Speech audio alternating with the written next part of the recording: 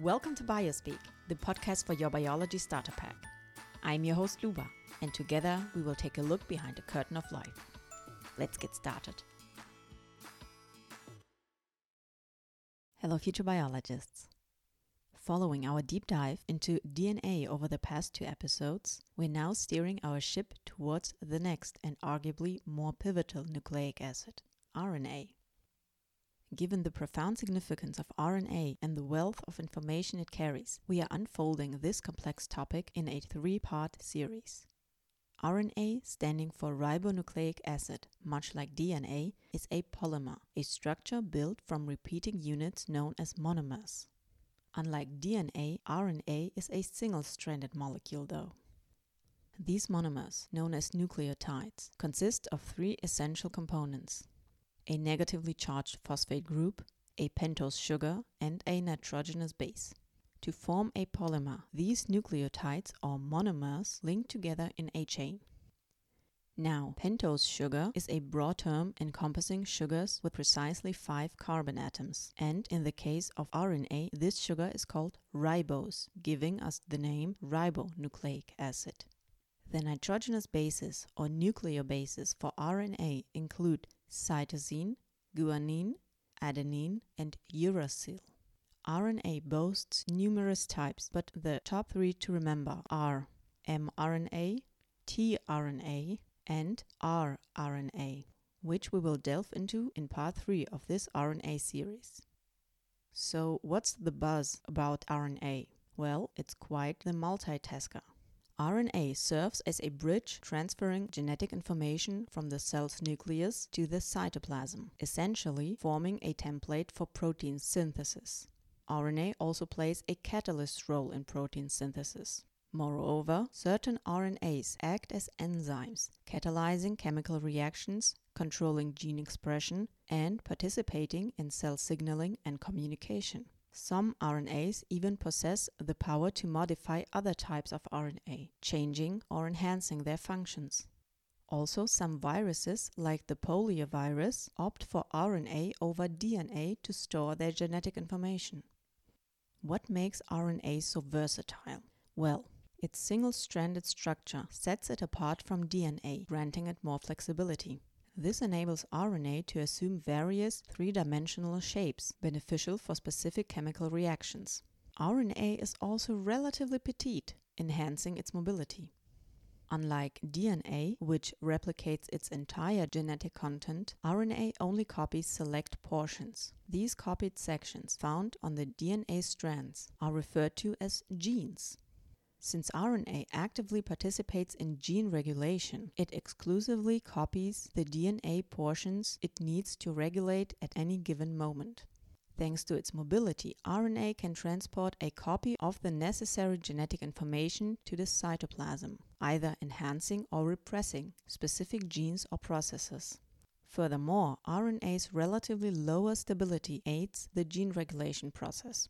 Should an excess of RNA accumulate and become obsolete, it can be readily terminated. This entails the RNA polymer being dismantled into its constituent monomers by a specialized enzyme called RNase. Capital R, capital N, small a, small s, small e. RNase.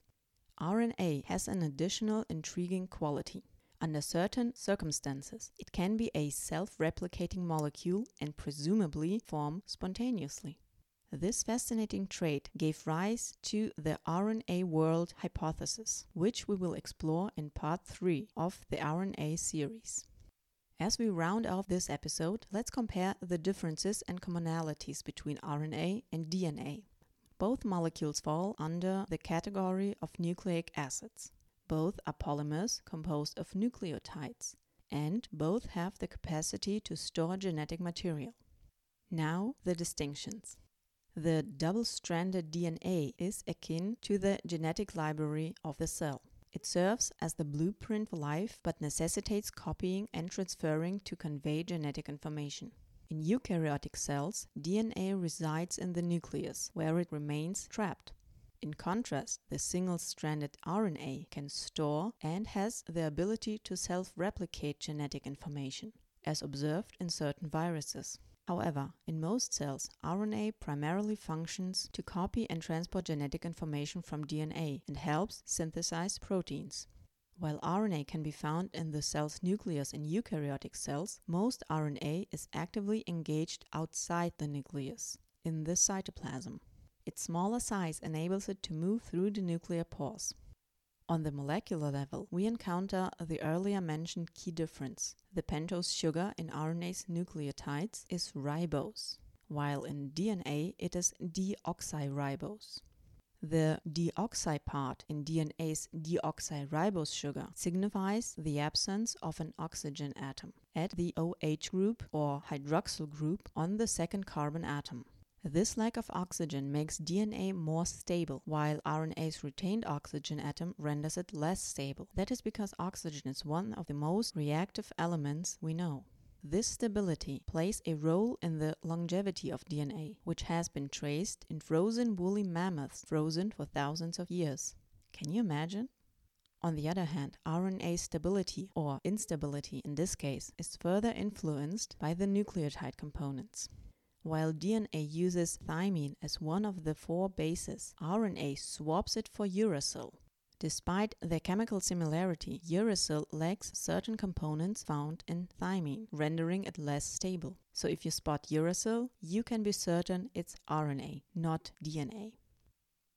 That was quite a data-packed episode. The extensive information is a testament to RNA significance. In parts 2 and 3 of our series, we will delve into the production, growth, and processing of RNA, alongside a closer look at the 3 primary RNA types. If you wish to provide feedback or suggest topics for future episodes, feel free to email us at biospeakcast@gmail.com. If you are keen to support Biospeak and help us to reach more curious minds, kindly spread the word and share our podcast with others. Stay tuned for the upcoming episodes as we continue to discover the mysteries behind the curtain of life.